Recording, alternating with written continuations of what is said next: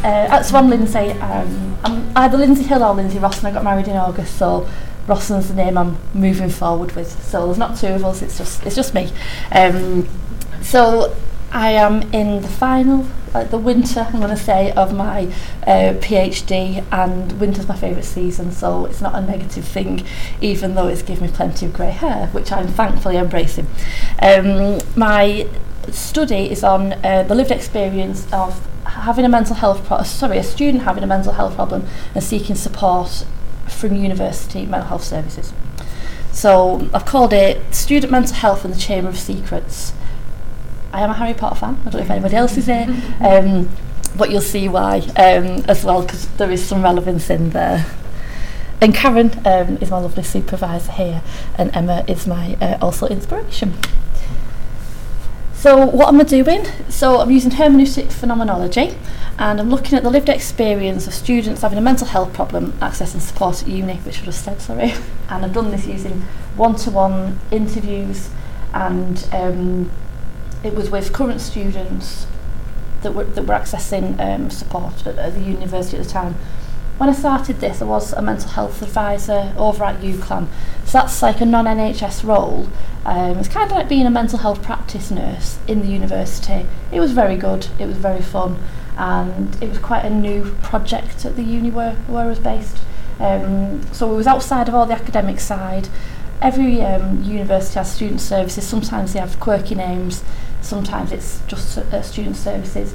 We were based in the place called the I, so the Information Centre, and students could come with any mental health problem. It didn't have to be diagnosed, it could be that they were worried about being homesick, have a severe enduring mental health problem, and anything in between. As long as they were accessing that service, I was ready to interview them. And I was grateful that they did. I got I think 19 participants for interviews, and they would tell me about their lived experience. So why? Being a mental health nurse and being a lecturer, I was interested in students because obviously part of being a lecturer you get hundreds of students, especially on pre-registration. There's plenty of them in there, and they're from all walks of lives, some first generation, some coming through from widening participation, some 18-year-olds, some 48-year-olds, and I love that. I don't know why, I just really enjoy, I like people, and having those on a nursing degree, I just really like it. Plus being a mental health nurse, I'm really passionate about mental health, and having students in practice was also fun when I was a mental health nurse before I went into academia, and I was really kind of taken aback once that one student used to be a 5-year kind of time limit to complete your nursing degree, and some students were having to drop out because of having mental health problems, and I was like, well, if you can still have a mental health problem and lead a fulfilling, successful nursing career. And a lot of people were stuck by stigma or not having the correct support at university. That kind of put the fire in my belly to do this project. It was linking both jobs, all my interests, and kind of helping fight the students' corner that although you've got a mental health problem, that's fine, you know, you can still do anything you want to do and be. Plus, students are experiencing more and more mental health problems. There's more increased coverage on the media, especially when a student sadly takes their own life. That's all over the papers, it's all over Twitter, and it's much more than students taking their own lives. What about the students that are feeling like they want to take their own lives, or have a friend or family member that have took their own lives? Rather than just focusing on kind of the worst end, let's help those students, let's illuminate their experiences before it gets to the point where they're even taking that first step to end their life.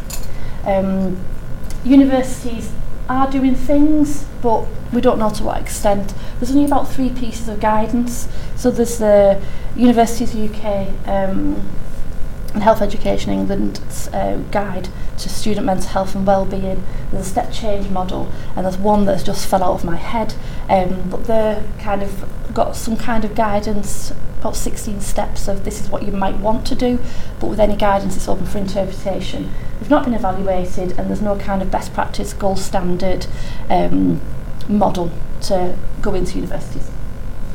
So that's what my next point there. So there's some net recommendations, but there's no implementation guide. And then there's no evaluation of current provision, and there's no mandatory provision, probably because it's not been evaluated or the best practice has gone in there. So yeah, I think as well, you can go in with your own agenda, thinking, oh, this is what students want, this is what they need, when really it's something completely different.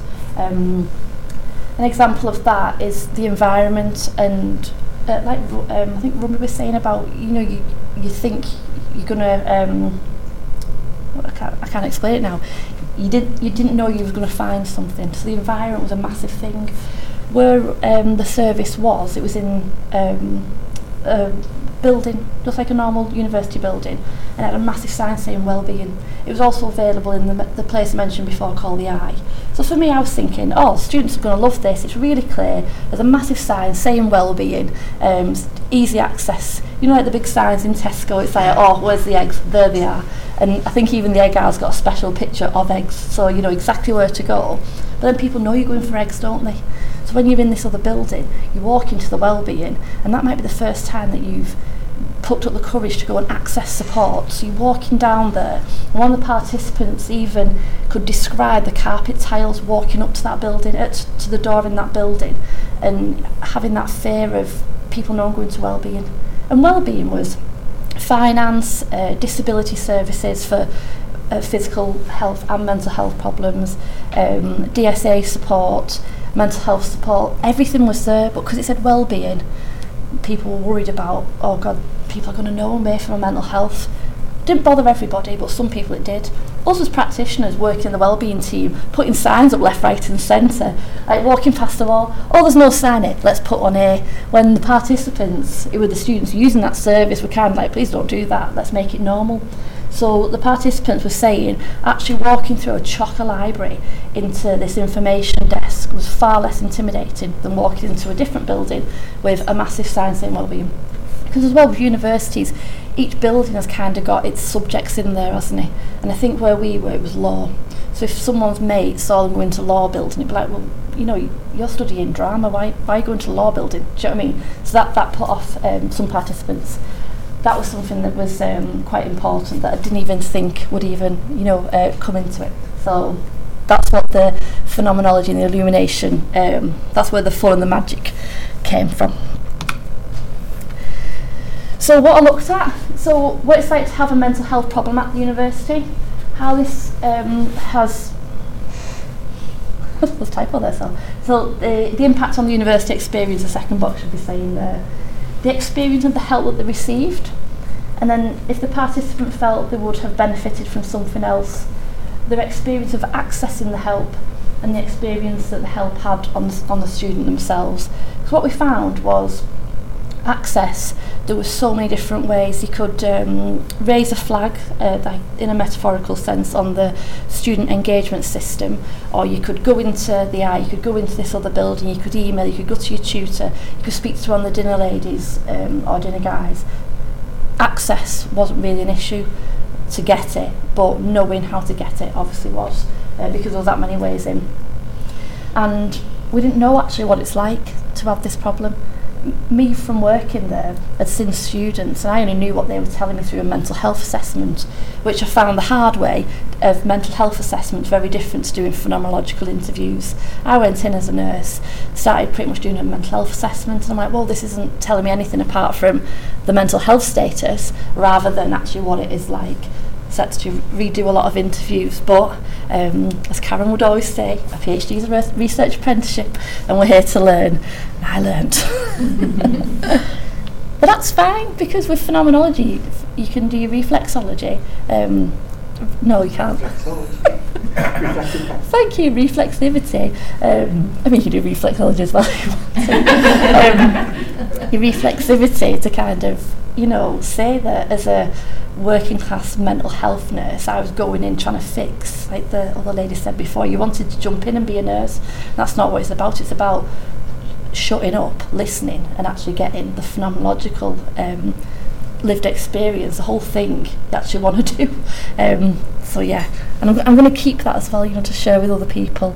Don't go into mental health nurse, I'm going to get all this done. I'm going to fix you, because it's not what we're here for, in this sense. Okay, so this is where Harry Potter comes into it. So the truth is a beautiful and terrible thing, and should therefore be treated with caution. There's me going and doing mental health interviews when I should be doing what is your experience interviews. And I really wanted to make sure I did the participants justice, because they're there taking time out of their day or study time or whatever to speak to me about what it's like to have a mental health problem at uni. It can be a difficult subject for some, not all, and I wanted to do it right. I wanted to really illuminate what that lived experience was for them, because without them I wouldn't have been able to do the study. So I used Van Maenen's 4 life world existentials to do that. And what I loved about it is the 4 lenses here. So we've got the lived time, the lived space, the lived relationships and the lived body. So I'm asking these questions in the interviews that were eventually phenomenological interviews, and really stripping it back and getting that raw experience and taking that leap to get these kind of 4 lenses kind of looked through. That's when I realised this is the research, this is what the participants are telling me. This book was my best friend. I got it second hand as well, so more sustainable. But anyone doing HP and using Van Maenen's, that book is dead good. So the phenomenology is a study or inquiry into how things appear or present themselves to us in pre-reflective or lived experience. And I loved that it was presenting itself to us. So phenomenology is also a project that's driven by fascination, being swept in a spell of wonder, a fascination with meaning. And that's straight from Van Maenen. Sorry, oh my life. Reading Van Maenen's work, because I got really confused with... Hello? Sorry. It's my sister. Oh God. I have lost my thought now. There were so many different people using phenomenology, all the different researchers. I am so sorry about this. When I started reading Van Maenen's work, that's kind of when I got completely immersed in it and started to understand it a little bit better. I still do feel like I need to do a lot more work on that, but I think that's phenomenology. You're never going to know, are you? Because you're interpreting all the time. And the life world is essentially the world of lived experience and what is experienced before any conceptualisations or labels have been added to it. So it's about finding out what they're bringing to you rather than jumping in and trying to fix that person or do your interpretation. It's about dealing with what's been brought and illuminated to you. These are my findings and my themes. I know I'm on my last minute now. You're okay, you've got 7. 7, oh brilliant.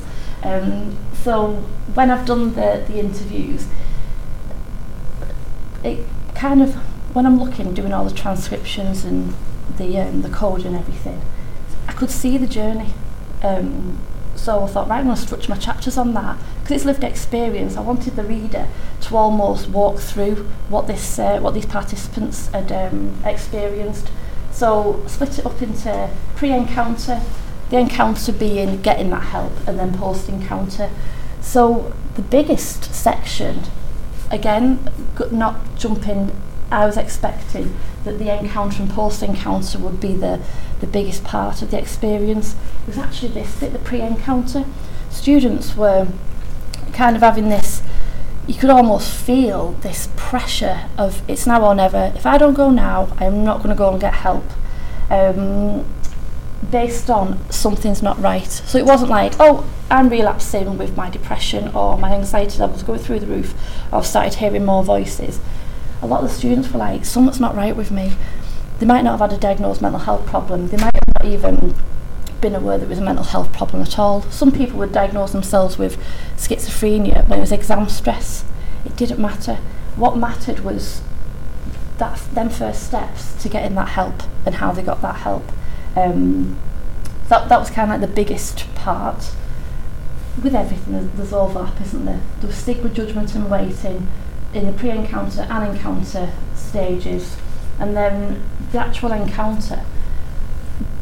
we were always battling with NHS waiting lists, aren't we? And they're just getting worse and worse. So again, my kind of prejudgments were going to be that the students weren't happy with having to wait. A wait list of 5 days. Some of the students were doing backflips. It was like, when you had to wait 5 days. I was in crisis when you had to wait 5 days. You know, you was in crisis though. 5 days is a long time. So there was emotions involved. Like I said, I mentioned the environment before, and validation. Sometimes just having that person sit down and say, how are you, what's going on, that was enough for them to feel noticed, feel recognised, feel supported. And then they didn't need a follow-up sometimes, just after having some validation. Person-centredness came in, but obviously coming from a nursing perspective, person-centred care is massive. So the person-centredness from friends, family members, tutors and people in the wellbeing team, that was a massive theme as well. People just being lovely, just kind of the human touch, and not physical touch, but you know, the kind of the humanness, being nice and not feeling rushed, that was a massive theme as well. Peers and family come into that, and again validation repeated itself in the post encounter.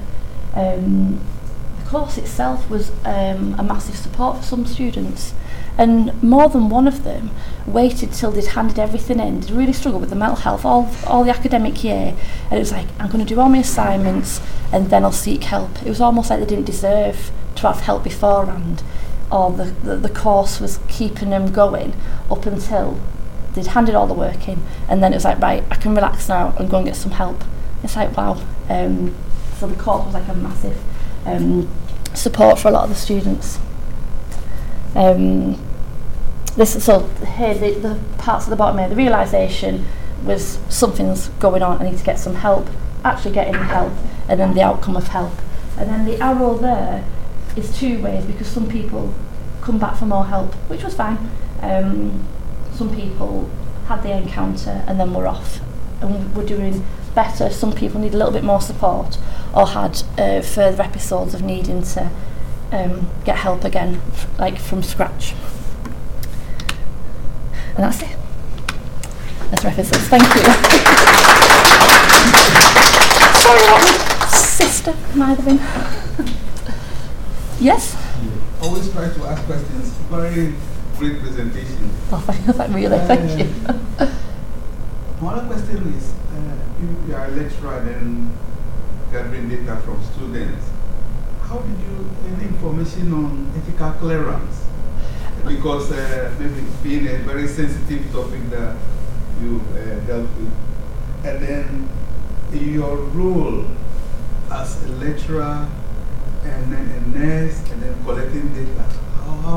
How was it for you when you were dealing with that as well? And then what about what plans were in place for withdrawal? Maybe students, maybe somebody, I think, was there any withdrawal from your studies? And then was there anything that will affect maybe their academic work or anything? How were you able to address that when you were new information? So your question on ethics, because when I started the study I was still employed as a mental health advisor there. We got ethical clearance to recruit participants by putting posters up and letting my fellow colleagues know that this study was available, so they could share it with their patients that they were seeing, and then they could contact me. Anyone that I had seen as a mental health advisor or currently on my caseload, I didn't. They were excluded basically. I ended up leaving halfway through the study. So when I was doing the interviews, so when the recruitment phase was still working there, so that was me basically telling my colleagues, this is a study going on, can you let your people in your caseload know. Plus it was up in bathrooms and stuff across the whole university. By the time the interviews come round, I think I did a handful where I needed to do them again, so the mental health kind of assessments. I always made sure that the participants knew that I'm a member of staff here, everything's confidential, we're not going to go speak to your tutor or whoever your mental health advisor is. But then when it comes to doing my second batch of interviews, I'd left by that point, but again I made it clear that I once worked here, I do know the team, but I've got no links kind of formally with them, everything's confidential. So that all went through ethics. follow up if participants didn't come back. I offered focus groups and one-to-one interviews. Nobody wanted a focus group, so it was just one-to-one interviews. 3 came back for a second interview, and there was only one person who didn't attend for their interview. So if someone got in touch with me, I'd aim to get in touch with them by email again, like reply to their email, either that day or the day after, and book them in, and do it quite quickly, because I thought they've took the time to reply to that email quite quickly, so I don't want to leave them hanging and use the potential of potentially losing them. There was one guy that I booked in, I think 2 or 3 days later, and he didn't turn up. So I then went back to the wellbeing team saying, this participant has not turned up. Can you just make sure that they're all right? And again, that went through ethics just to make sure, they weren't unwell, or this side had just decided not to, he didn't want to do the interview, which is absolutely fine, but as a mental health nurse and an ex-member of the wellbeing team, just wanted to make sure he was all right. So we had that in place. And then, what was the other question? Was it time management, really? Is that what you're getting at? The withdrawal, was there any withdrawal from the studies? No. Some of the challenges that you faced whilst you were interviewing them, how did you deal with that? So there was no withdrawal, apart from the one guy that didn't turn up for his interview. He was the only one that didn't, he wasn't interviewed, but nobody else asked for their data to be took out after they'd been interviewed and transcribed, and everyone got a pseudonym. Is that what you're asking? Sorry. Yeah. Thank you. Just to comment, I think it's really interesting stuff, I look forward to the results coming out. I think, thank you. The conflict between being a mental health nurse, a mental health lecturer, and having students, and certainly I've got experience of managing when students have taken their own life, and we're currently dealing with the aftermath of one at the minute, and how it affects the PT groups and things. We've got one PT group that's now had 2 in the course of the, which is hugely rare, but when I trained 30 years ago, it never happened in student populations, or it was never talked about. If it ever did, we were never aware of it. And now, some of my most amazing students have had really, really horrendous labels in terms of mental health, and they've got through and they've been fabulous, and then other ones come in, and we just don't seem to be able to give them the support that they're looking for. So this will be really, really helpful in terms of supporting students. Thank you. Thank you.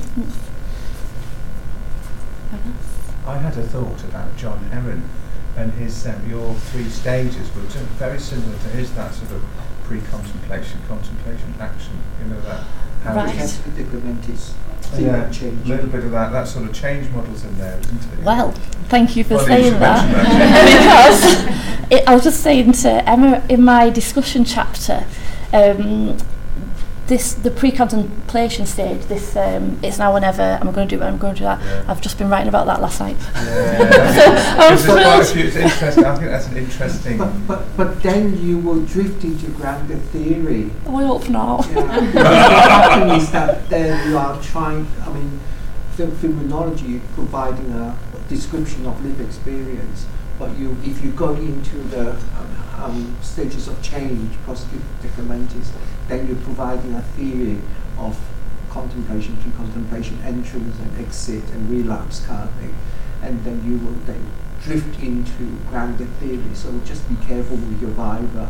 Oh, God, thank you. And this is really validating for me that you've said that. I'm like, I've wrote about that. Yeah. But then I feel with the discussion chapter, I'm trying to stick to the data, but I'm leapfrogging all over the place. Going wide, and it's like, how do you stay Maybe there? Have a leapfrog chapter. And then where you put all your frogs. It's a gymnastics chapter. The other thing that struck me was that about signs, and made me think that 20 years ago I did a transition study from CAMS to adult mental health services, and one of the things that the younglings were saying at the time was, they, because they're right on the cusp of adulthood, they hated going to into the waiting room because it was full of toys and signs, very childlike stuff. So it looked like because of course it was for 2-year-olds as well as 17-year-olds. And they really wanted it not to be like that. They didn't want too many signs and too many cuddly toys. They wanted it to look like a grown-up's place. Yeah.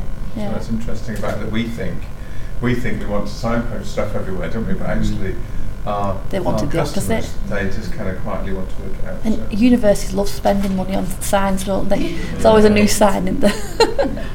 But how would they get to the well-being centre? Without at least one Without sign. signs, yeah. That's what I mean. You need Well, to have some the eye is the information desk. So walk into a lovely big university library, they're all pretty much the same, aren't they? Lots of information desks, people wearing their own, there's no uniforms in libraries really, is there? People might have a lanyard on. And we've got this strip of desks, easily about 10, 15 desks. And me working there, I knew if that lady was sat there, or she's from finance, that person's from the eye. So you'd have this strip of people. So if I walked over and said, I want to speak to the mental health team, something like that, they'd be like, oh right, and they'd shout that person, or they'd say, right, go to desk 7. So there was no signs, but people knew the eye was where you go and get the information. So it didn't matter what you were presenting with, you can just go there, and you knew within a few seconds you'd be either, take a seat there, and when they're free they'll come out, or go to desk 4, go to desk 7, because each desk had like a different service, and that's where you went and got a parking permit, or you paid your library fines, or you complained that the vending machine was broke. So it was a one-stop shop for anything. People turning up there with broken hearts, my brolly's just broke outside, and everything in between. So it was really normal just to go to this desk and get whatever issue, no matter how big or small it was, to get sorted or signposted. Yeah, I suppose that's what I'd say to you, but to everyone, I guess, that it's really nice as a kind of new-ish academic to be around other people who are new to research and new to academia, and your kind of honesty and your vulnerability, and saying, these are the mistakes that I made, and I'm learning, and so on. 'Cause sometimes I'm like totally paralysed by fear, and it's like stops me, and it would prevent me from even like entering into that space. So I don't really know what I'm trying to say, other than you said that you kind of interviewed your participants, and you thought, oh no, I'm not asking them about my topic, I'm doing a mental health assessment. Yeah. But I just sometimes, so an example that I want to give is, there was a medication error on a ward that I worked on, and someone gave a patient the wrong antipsychotic, and he'd been unwell for years and years and years. He got this wrong antipsychotic, and it, and he was great after that. And I just wondered if there was any sort of unintended benefits in terms of your research or the relationship that you developed with those participants of the mistakes that you made, if there were any kind of unintended benefits of that, I suppose. I think it helped with the validation that someone was sitting actually listening to their mental health experiences, because a lot of them were saying people go in with their own agenda and just, saying, oh, do this, here's a leaflet, here's an app or whatever. So possibly for them feeling validated, yeah. Selfishly, there was a lot that I learnt from that. But then is that selfish because it did the participants a better service by illuminating their lived experience? So, yeah. Maybe that's another frog for your frog chat. Thanks, Lyndsey. Yes, sorry, thank you.